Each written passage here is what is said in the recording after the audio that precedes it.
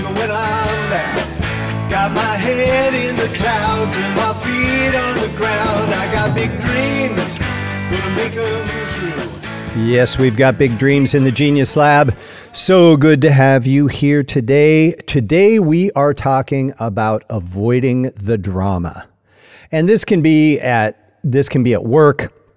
It can be in a family situation. I know that I'm recording this just before, like 2 days before Thanksgiving. And I know a lot of people they do family stuff and things, a lot of old stuff comes up, and it can be really stressful and emotionally taxing.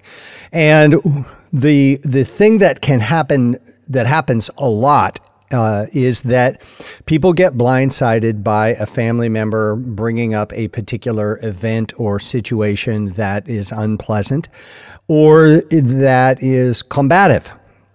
And excuse me, I'm going to have a little drink of water. I got a scratchy throat. We are in a COVID-free environment, so somebody said, "Oh, you got a COVID cough." No. Anyway, so a lot of times we just get blindsided by somebody who intentionally or unintentionally has brings something to the table that maybe is gasoline and there's a candle burning. And in a matter of seconds, you go from having a nice peaceful dinner or nice evening to, a complete craziness. So what I want to talk about today is avoiding the drama. Now, if stuff needs to be talked about, then talk about it. Okay. But set up the parameters, set up the timeline. Okay, we're gonna get together and we're gonna have a conversation about this unpleasant situation because it needs to be resolved in some way. And if the resolve is that everybody hugs and makes up and kiss and make up and everything's cool, that's one thing. If you just agree to disagree, that's another thing. If you agree that you hate each other's guts and you don't want to have anything to do with them, then that's resolution as well. At least you've come to an understanding and you've come to a solution, whatever that solution is. And so if you know that there is some sensitive issues that need to be talked about, set up a time. The dinner table during the holidays or spontaneously just pulling it out of a hat is not going to be received very well. And it also doesn't feel very well to have somebody do that to you. So if you want to deal with something, set up a time and deal with it. In the village in Africa, we call it the ash circle. When there's a dispute or a disagreement between two people, they have a session, and you put the two people back to back in a circle of ash, and in their cosmology, only truth can be spoken in a circle of ash. And so one person gets to uninterruptedly tell their story, and then the second person, uninterrupted, gets to tell their story, and then the elders decide what the solution is, and that's the deal. So make a time to resolve issues. Okay, so that's the first way to avoid drama. The second thing is when you go into a place where you think that there could possibly be some conflict, okay, i.e. somebody that pissed you off is going to be there, or family period, or whatever. Start out by preemptively preparing yourself for the best possible outcome for the evening or for the day.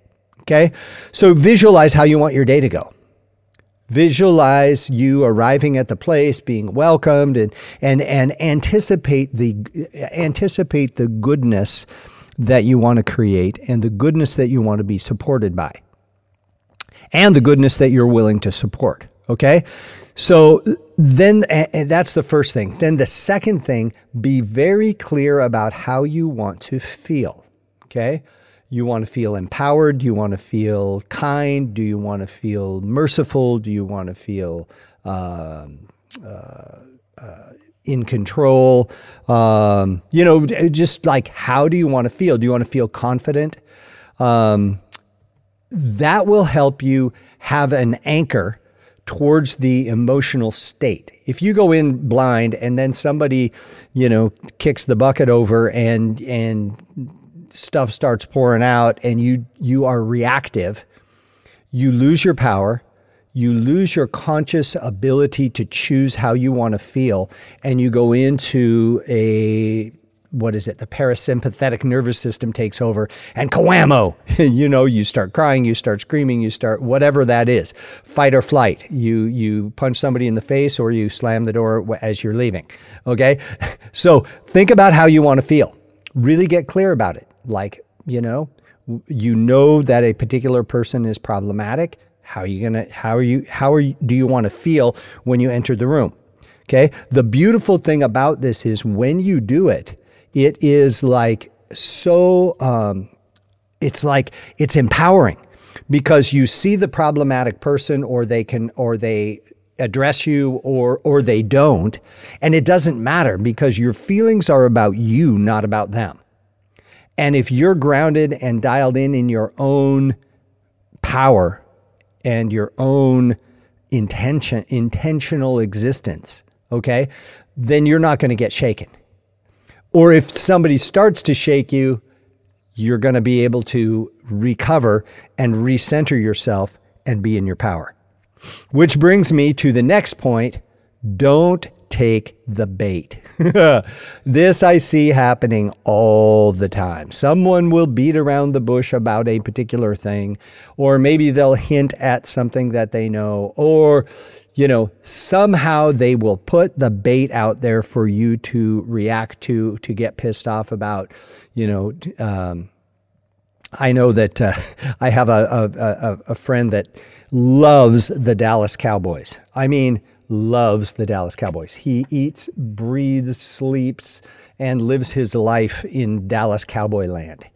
And when they do not play well, he does not do well. And of course, they play on Thanksgiving. So Thanksgiving is at their house is a wonderful, amazing, beautiful holiday where everybody shares love and compassion if the Cowboys win. If they lose, it's a dismal freaking day.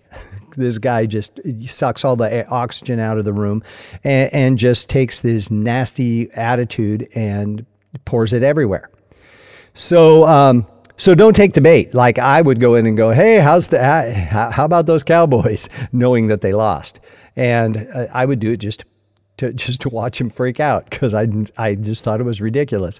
And back in those days, I wasn't as conscious as I am now. And so I find that now it's not nearly helpful in about any situation to start poking the bear. And I try and maintain a better sense of peace and well-being when I'm in a situation. So, but don't take the bait. When someone's knocking it out there, when someone brings up the subject of whatever, just leave it alone. Okay? Excuse yourself. Go somewhere, which brings me to the next point.